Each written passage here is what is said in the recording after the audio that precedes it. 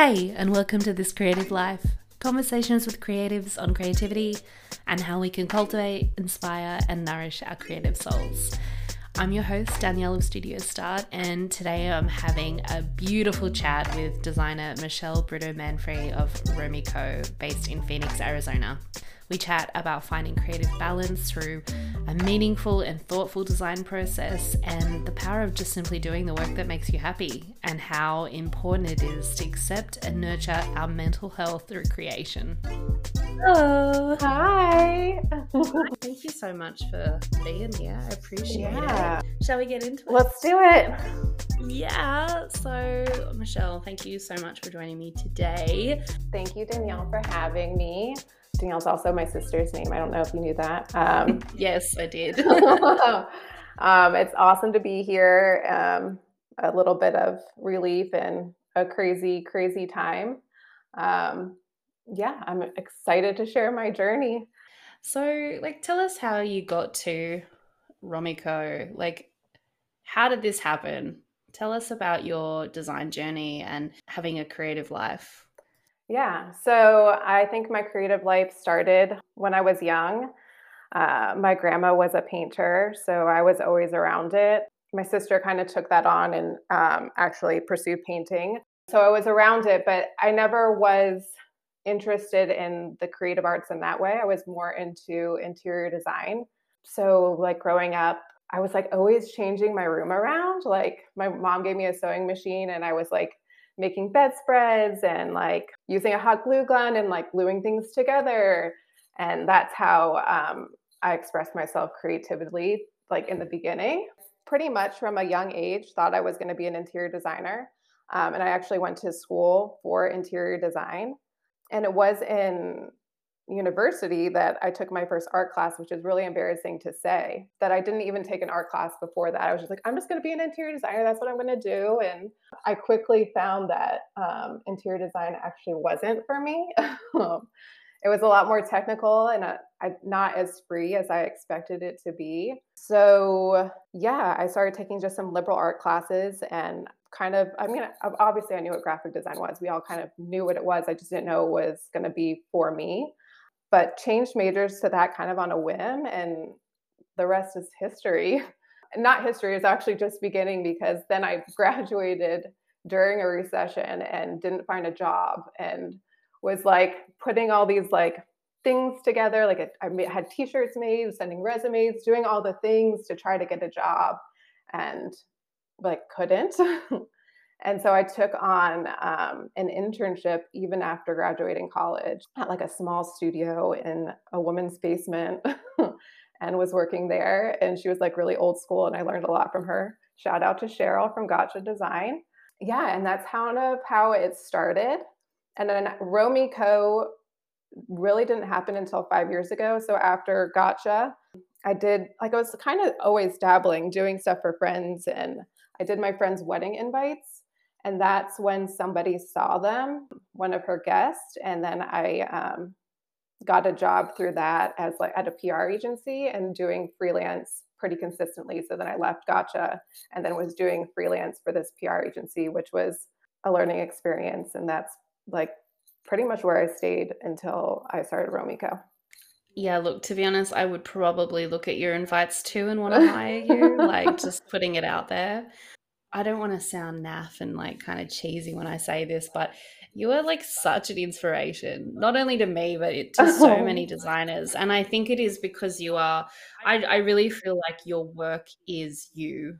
I don't know how to explain it. I just feel like it is so you. And I remember I first started following you when you had just kind of started sharing, I think it was the Isetta branding with the beautiful shapes, the organic shapes of the car. Like, see, I remember. Yes, and those were all based on the car. Yeah. Yeah, and it was just like, I don't want to say like groundbreaking, but I was like, it was so clever to me that it was something so simple. And I think in our industry, it always seems to be made into this bigger, harder thing, if that makes sense. And I think that there's a real testament to your, not only just like from your interior design journey as well, but like you really do think in a different way, in my opinion, when it comes to design. And just, I don't know, like it's actually helped me so much in my own design practice, and like it just wanting to do better, if that makes sense. Just wanting, And I feel that every day, like, I just wanna do better, yeah. Yeah, I feel like we're all, like, trying yeah. to just push ourselves and, find new approaches to the same thing, and I think that yeah, well, I mean, that's the best compliment. Thank Well, you. I like we you have Thank a fan you. club, like come on. Uh Look, I mean we were talking earlier about just the state of the world and being really thoughtful.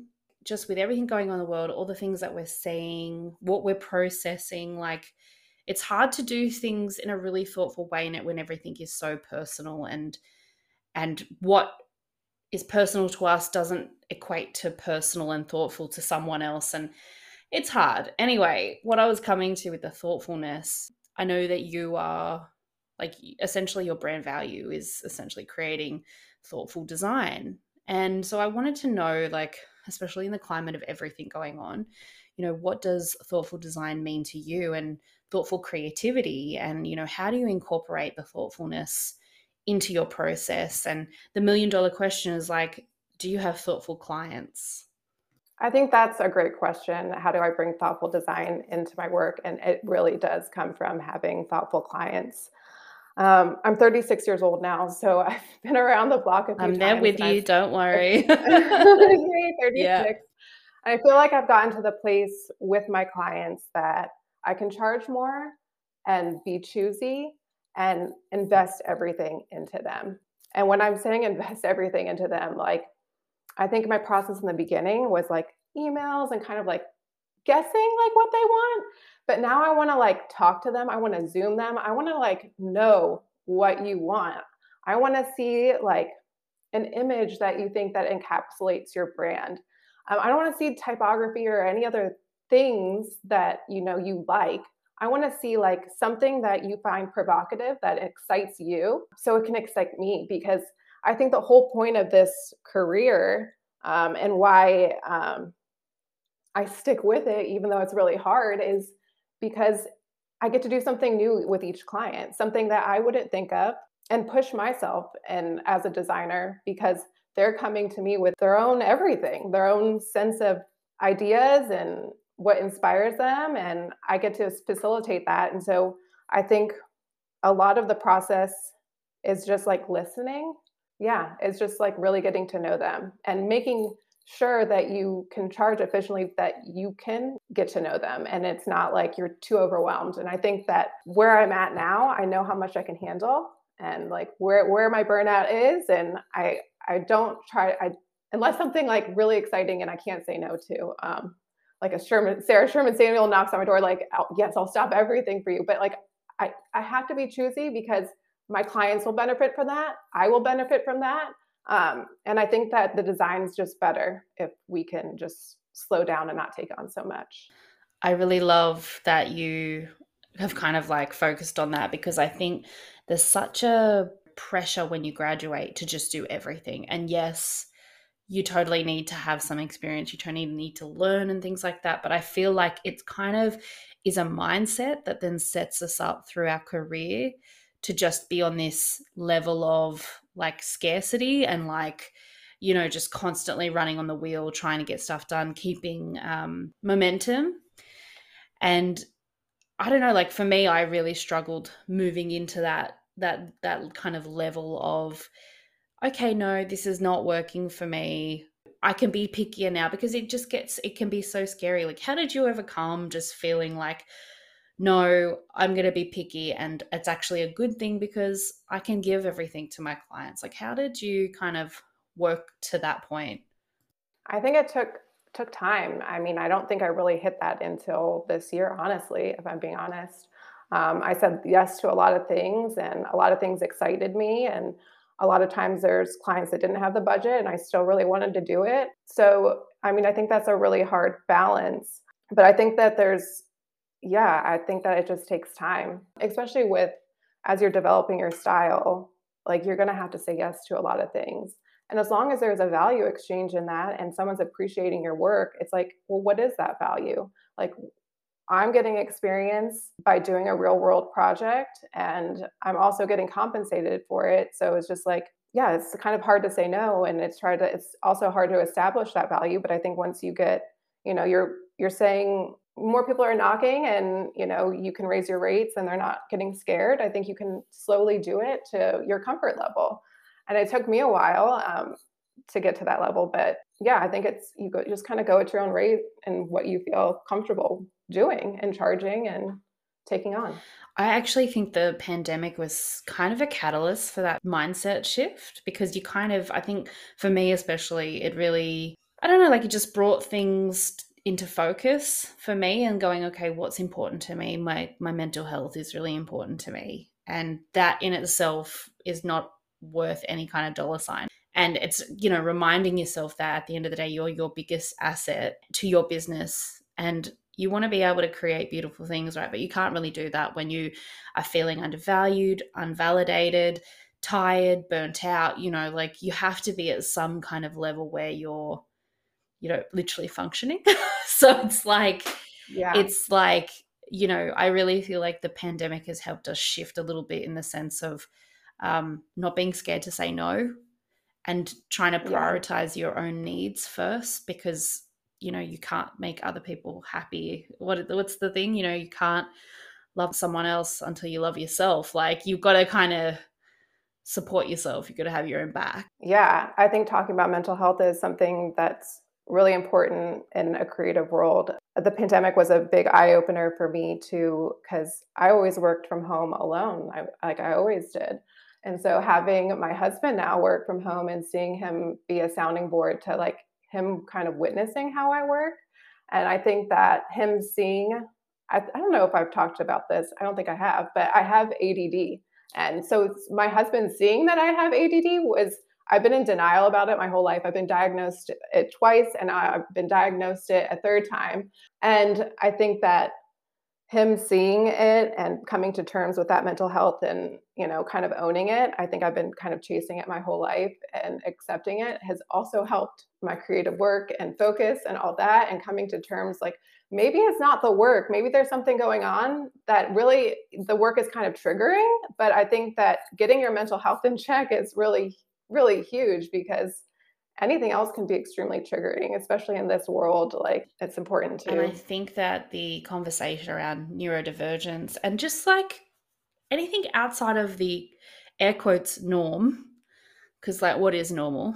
But, I think the conversations are getting louder now.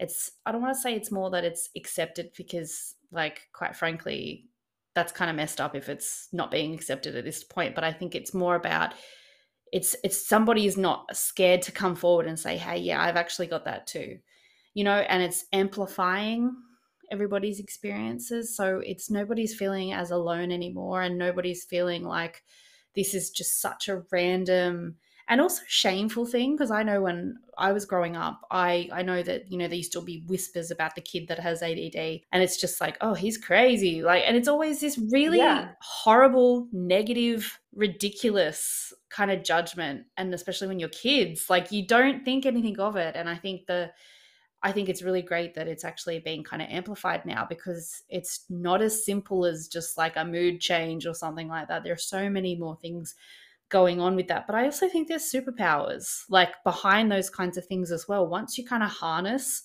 once you know like how you feel within yourself, within your own diagnosis, you know what you need, you know what you don't need, yeah. you know what I mean? And you can kind of work it to your benefit and to those around you. And you know what I mean? Like you can feel a lot more comfortable with it as well. So Yeah, exactly. Once you have some self-awareness about what's going on in your situation, you're not running from your problems and you're accepting them and dealing with them.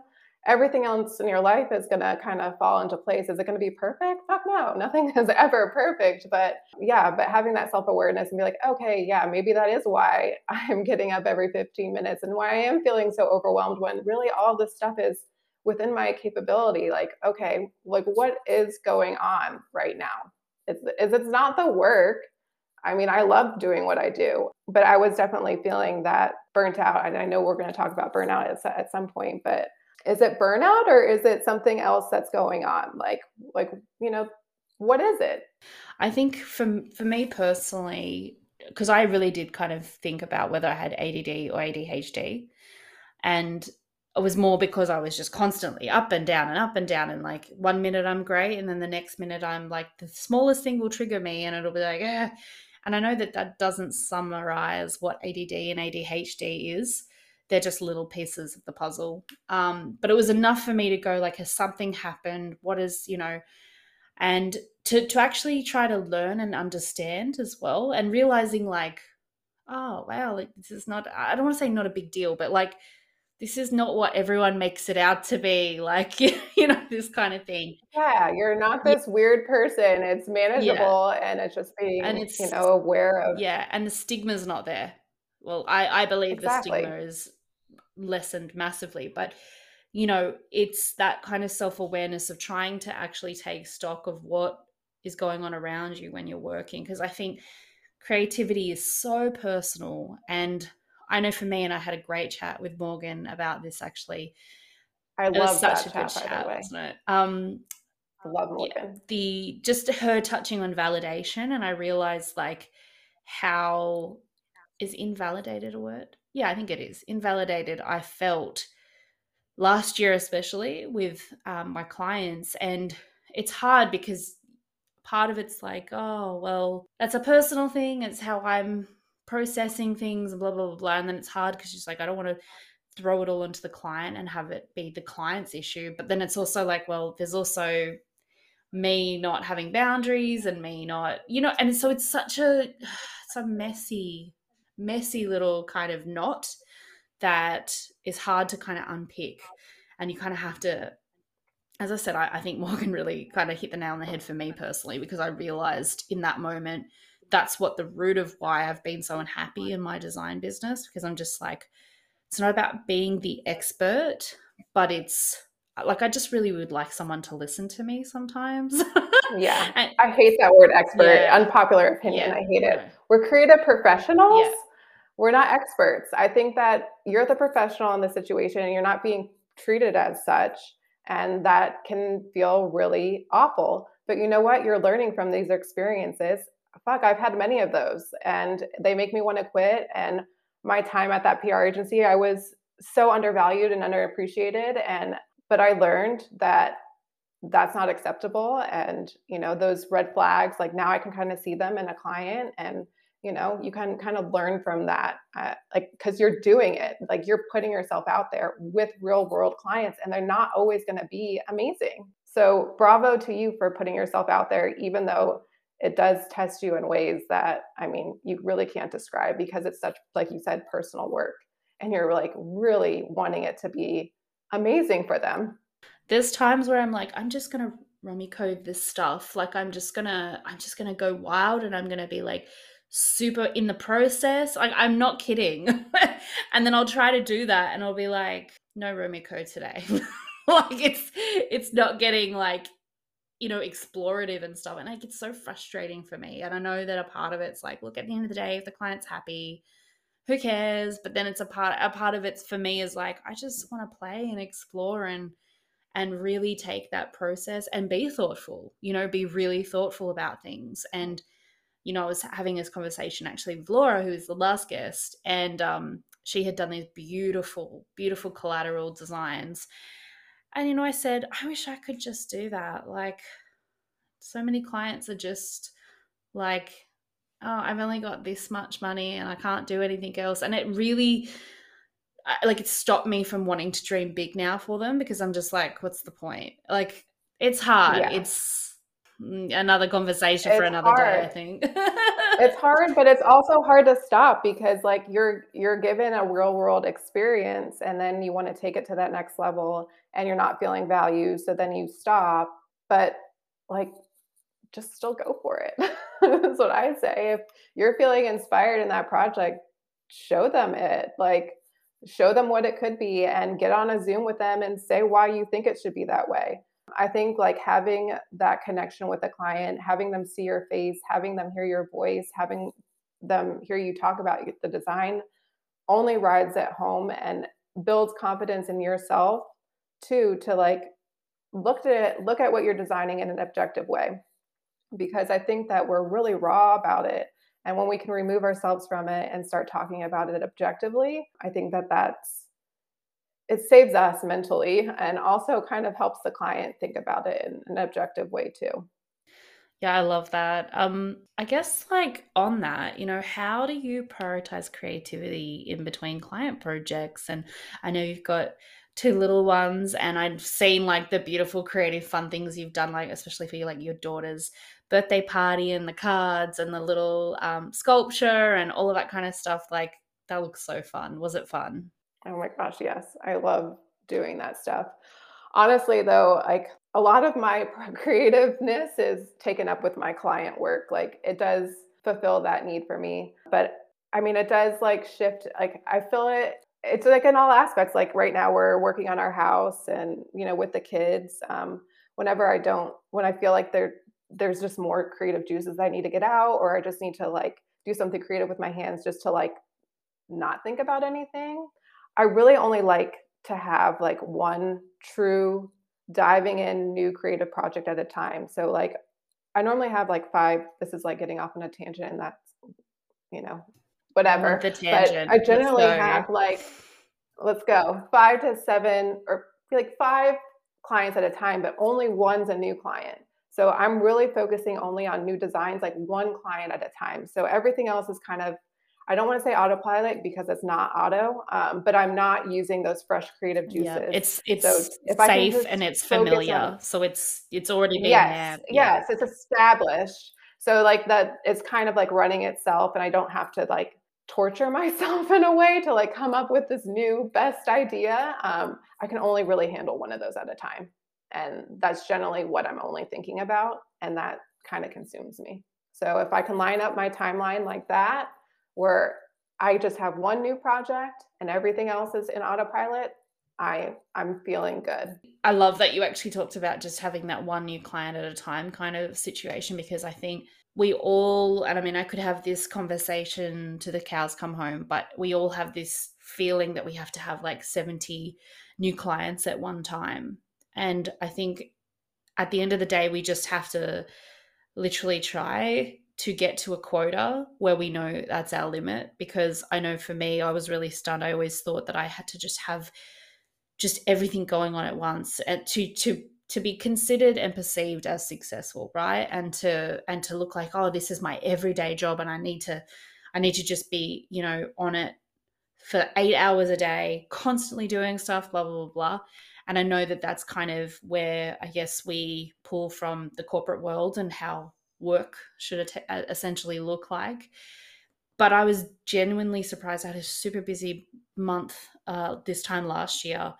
And I think I had like maybe 9 clients going at the same time. And that was a mix of like 2 brands, 2 new websites, and a whole bunch of other like social media and stuff like that. And at first I was like, oh my gosh, look at me, in demand. I'm business. I'm a girl boss. Raise your rates. I You am. need to raise your rates.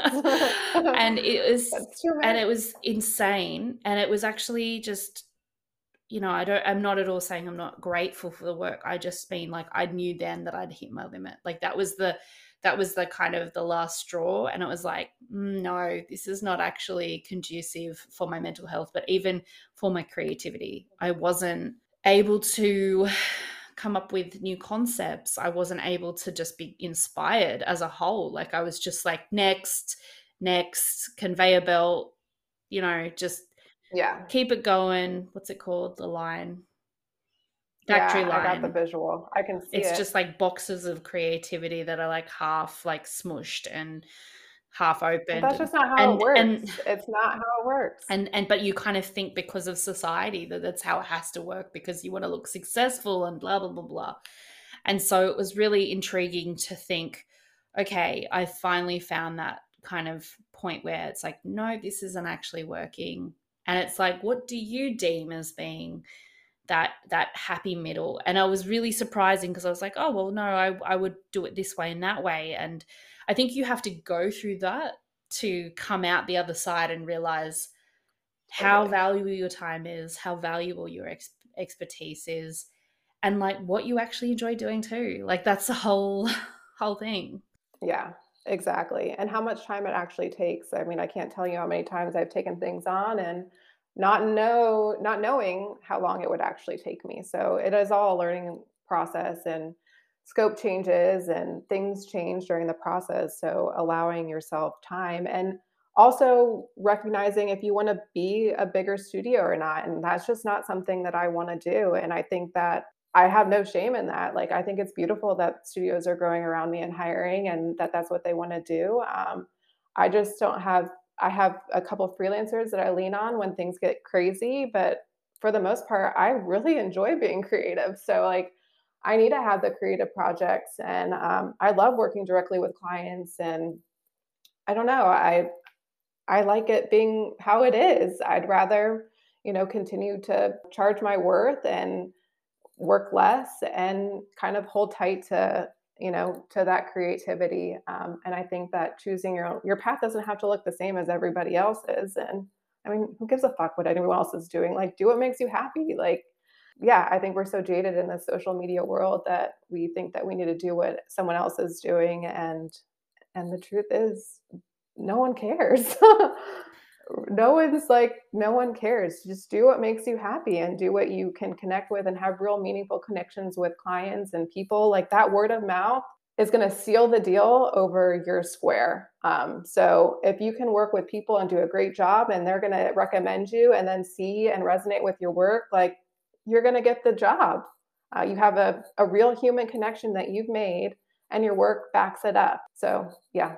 Yeah, I'm really glad you said that about the, I don't want to say staying small like that, but just being a party of one, just a party of one. Yeah. I'm the exact same, and I really enjoy all facets. And I think because of my previous background as well in like corporate, so I'm used to having all these little hands in different pots and things like that. And so many times I felt like I'm not going anywhere because I'm just this one person.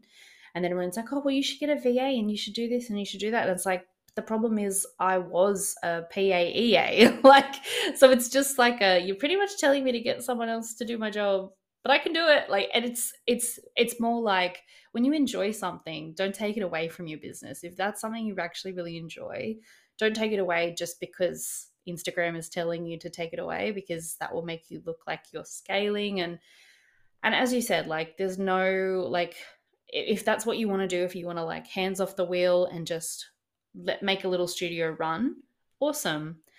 But I'm with you. I'm totally with you in the sense of like it just being you, and you fostering those connections with clients, and you really kind of taking the wheel on that. Yeah, and that's not saying the other way is bad, because it's amazing, and that's just not my personality type. I guess, like, on that, we talked a lot about just burnout. We've talked about burnout already, and it's only 38 minutes in. But, like, I want to know, just like everyone, what are your biggest struggles when it comes to keeping creative? How do you get through creative ruts and blocks?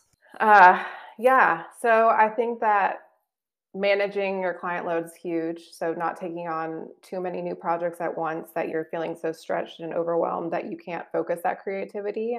I generally feel the burnout after I send first round of concepts. So, like, right now I'm starting a new client, and like, I'm in it.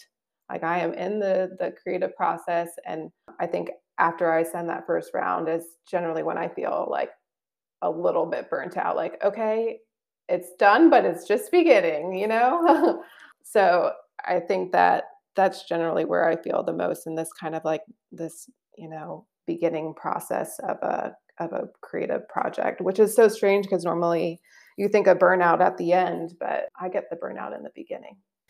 But it's, I guess, because you're channeling all your energy into the creative process. And like, it's kind of nerve wracking when you're putting all these things together, because you want to make sure you're reading the room. Like, you've got the brief nailed. You want to kind of follow what your intuition is showing you, and what feels good, and like, what's on paper, especially. And it is that, just channeling all that energy into creating stuff and just like hoping that they love it. Like, it's like it's like a Yeah. And cliffhanger.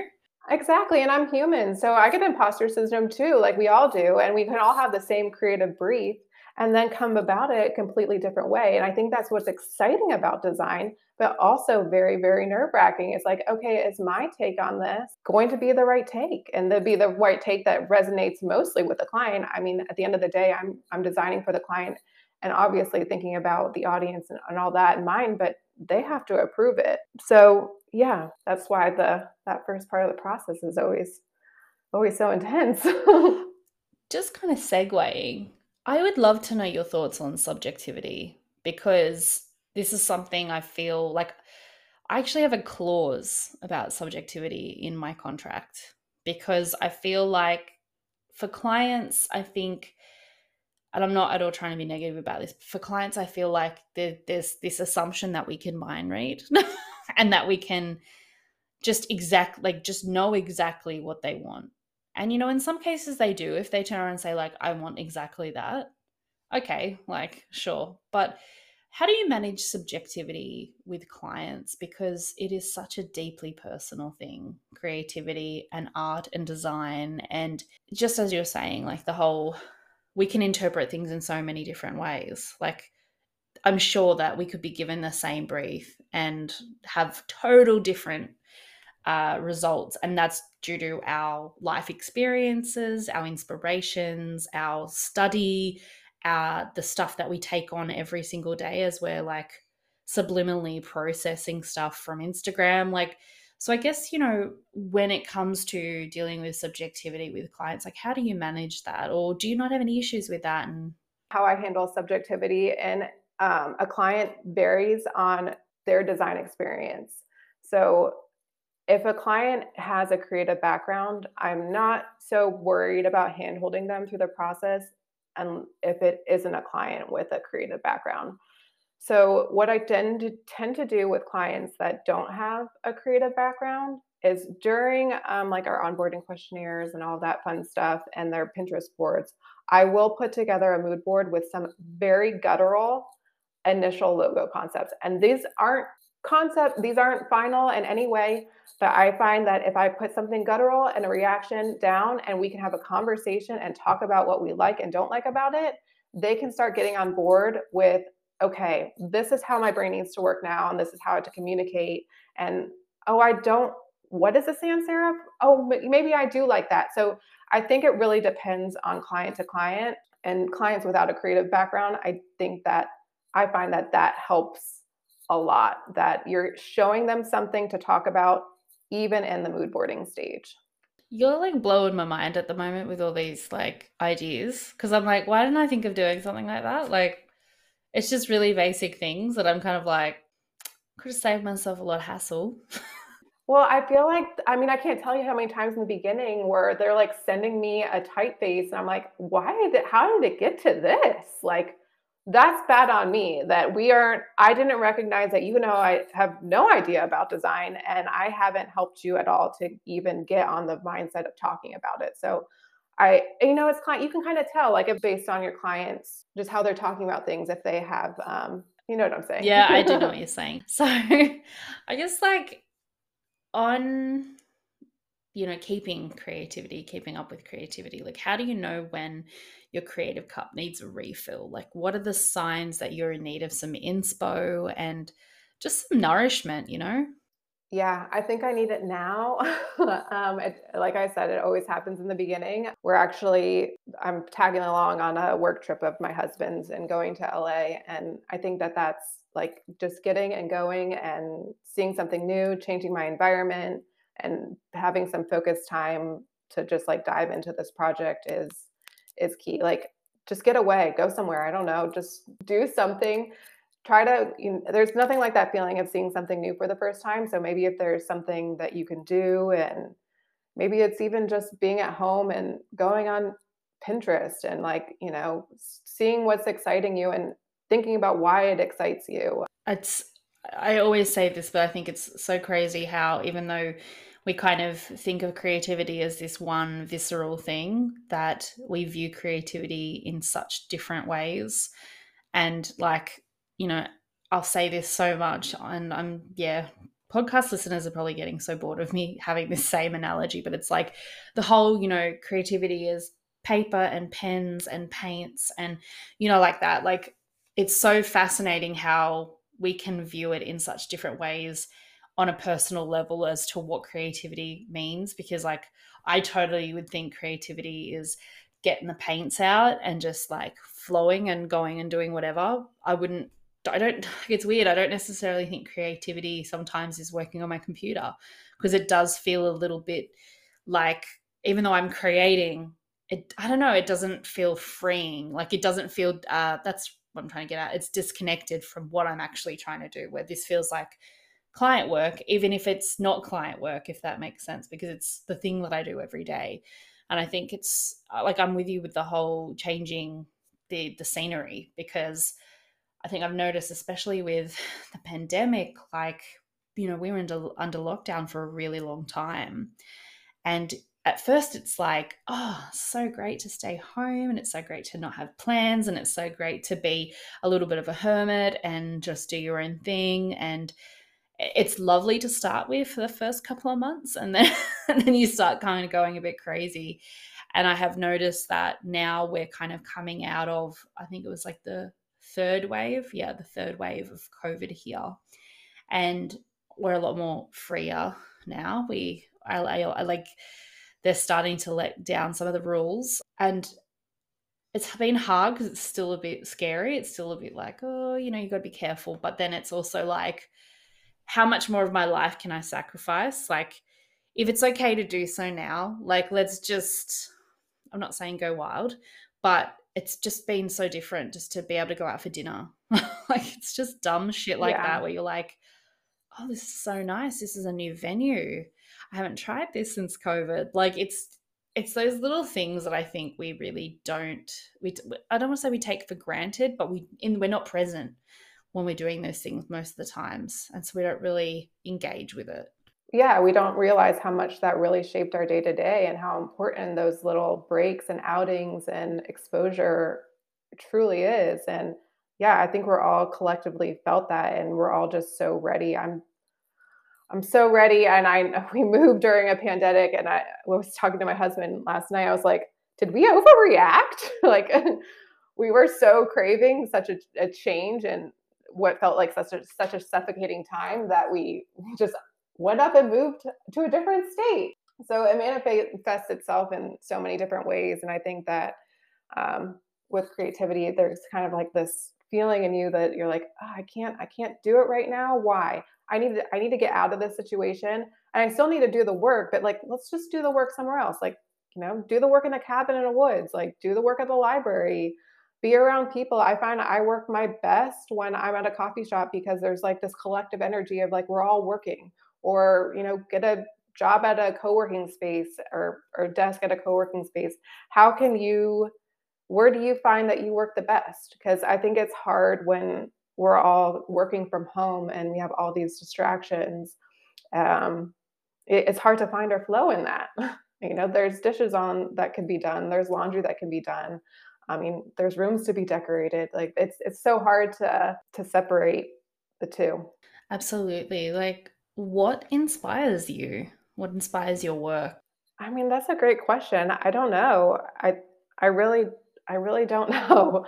I can tell you what inspires me now. We bought this 1950s mid-century house by Ralph Haver, and I'd like to think that there's like a quirky mid-century-ness to my work. It's definitely the area that I feel Yes, yes, that I yes, love. yes. Absolutely. I totally feel that.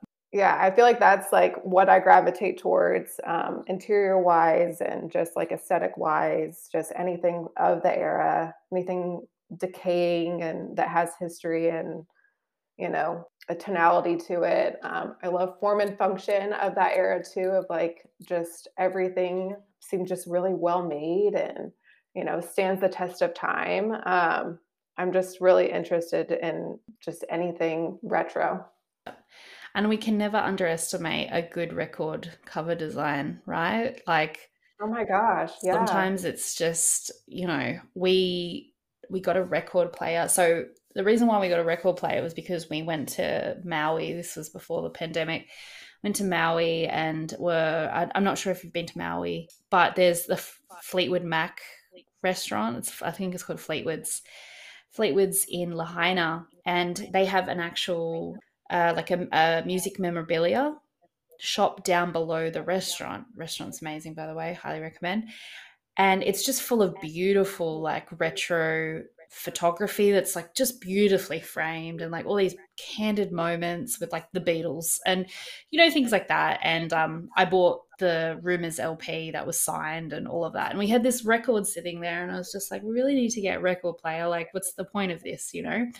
We finally got one, and it's so crazy how you just kind of gravitate towards the record bin at the thrift shop, and like you can just stand there. Like I have so many pictures in my phone, from typography to layouts to just like themes and ideas. And I know that art, like music art, is big anyway, but it's, I don't know what it is, it's like a whole different realm of design, and things were obviously a lot more analog back then, in the sense of having to design and make these things. And so I think it's like really eye-opening to think these people were creating such crazy trippy shit when they didn't have Adobe. You know what I mean? They didn't have all these. I know, it's amazing. Yeah. And that just goes to show you that you don't need a program to have some dope ass design. Like you don't need the fancy tools.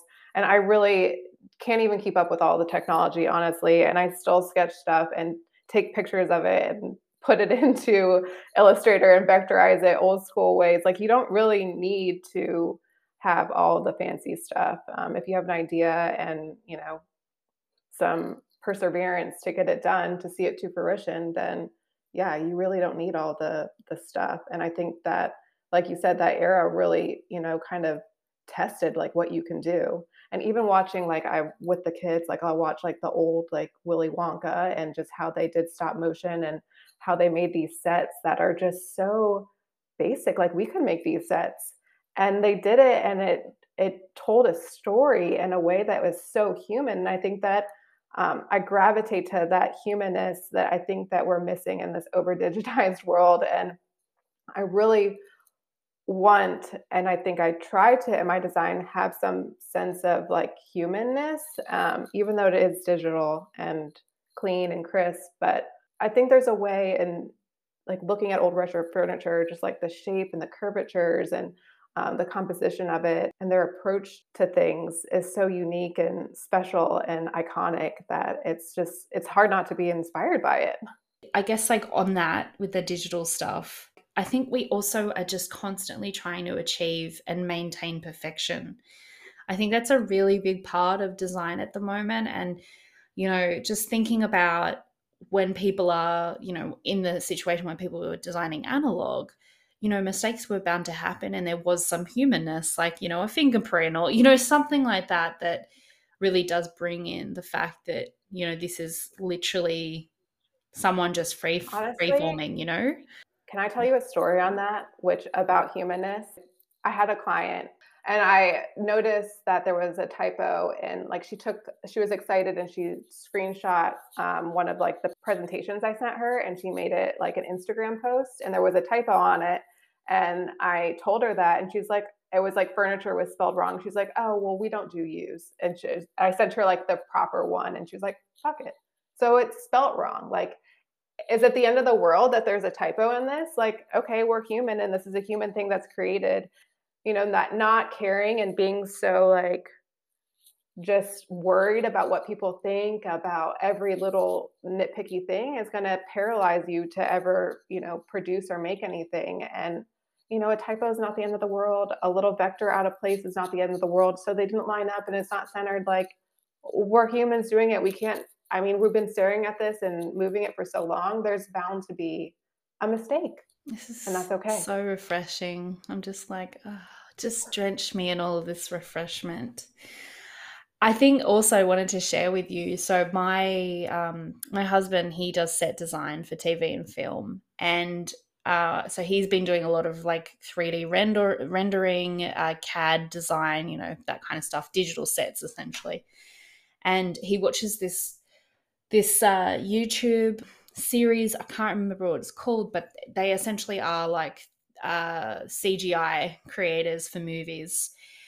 and they sit there and analyze all of the older movies, CGI, video effects, After Effects, and just like, things from the 60s, the 50s, like the 20s, like how they did like stop motion, for instance. And also, I think it was Hook. It was either Peter Pan or Hook, but I don't know if you remember that movie very well, but like the island that Peter Pan flies to, it's I think it's Hook, Robin Williams flies to. It was actually a beautiful painting. And they did it in such a way that it was 3D. So like if they just changed the direction of the camera, it changed, like, it was perspective stuff. It was really fucking clever shit that we now no longer have to think about anymore because there's a software to do it for us. Right. And I think that basic concept, like when I was growing up, I thought as art is just like this magical thing. Like I couldn't do that. Like, how are they doing that? Like, and I think I still wonder that. I don't want to say we've lost that because that's really pessimistic. And I don't think we do. I think we're blooming with creativity. But yeah, there's something to be said about those old movies and how they approach things that I think is super special. And so inspiring. And super creative. Like there's so creative problem solving and just thinking about things in total different way than the really obvious solution. You know what I mean? Like just even like Elf. I don't know if you know about the perspective shooting that they did on the movie Elf, where, where Will Ferrell's sitting at the table along with a whole bunch of kids. It was actually based on, I think it was like 60s perspective principles of filming. So he was actually sitting in this room with them, but they had essentially built up like a little platform and they shot it from an angle. So it looked like he was, and it's like shit like that you think like, why did I think of that? Like it's just silly things that. Well, then it's just like, okay, well, how can I use that? Yeah, exactly. How can I play with perspective in a way that's interesting? Exactly. Exactly. So I want to finish up with asking you what your number one piece of advice for creatives is, like trying to find their own unique style and just doing it their way. Yeah, I think that if you're pursuing graphic design, I think that, or branding, I don't even know what the proper word for it is now. What are we? We're creative professionals. We could say we are visual communicators. Yeah, visual communicators, creative professionals. I think you have to keep in mind that this is a service-based industry, so that, as much as you're pumping up your portfolio with, kind of hypothetical projects, you really, really, really need to start working with people. So even if it's working for your friends and they pay you $100, like, hey, that's work and you're working with a human. So how can you do that and do that consistently and get comfortable and kind of learn about boundaries and learn about how much you can take on and communicating and talking about your design? I think that's going to be the biggest thing that you can do to help yourself. I think we really underestimate the power of boundaries. I just want to add on that one because I think when we graduate, we do have this mindset that, well, I mean, I had this mindset and I think most people do, of having boundaries means that you're a hard ass or, you won't do anything. You're not easily accessible or available. And I think those are things where it's like, no, that's just shit. Like people will walk all over you if you don't have boundaries. I will tell you that. And I've made that mistake in the beginning and worked weekends and emailed weekends. You can write that email on a weekend, but don't send it until Monday. Like, just don't. There's no law saying that you can't work on the weekends, but your client doesn't need to know that. And if you open up that Pandora's box, like, don't be surprised if they, start emailing you then. And then you're like, well, wait, well, you started it. So yeah, set those boundaries for yourself, but also work with humans. You have to work with people. This is a service-based industry. And if you cannot get over that fear of connecting and collaborating with people, it's scary. I've been there. I still struggle with it. Like, you just got to, persistence and keep doing it. And it gets less scary and less overwhelming. And you kind of learn about, different humans along the way, which is, very important. Michelle, thank you so much. I love this. This was great. Let's keep talking. Yeah. Thank you so much for joining me today. If you enjoyed this episode, please share the love and leave a review over on Apple Podcasts or Spotify, where you can subscribe and follow along too. And I'm also over on Instagram at thiscreativelife.podcast, sharing some good stuff. Until next time, keep creating.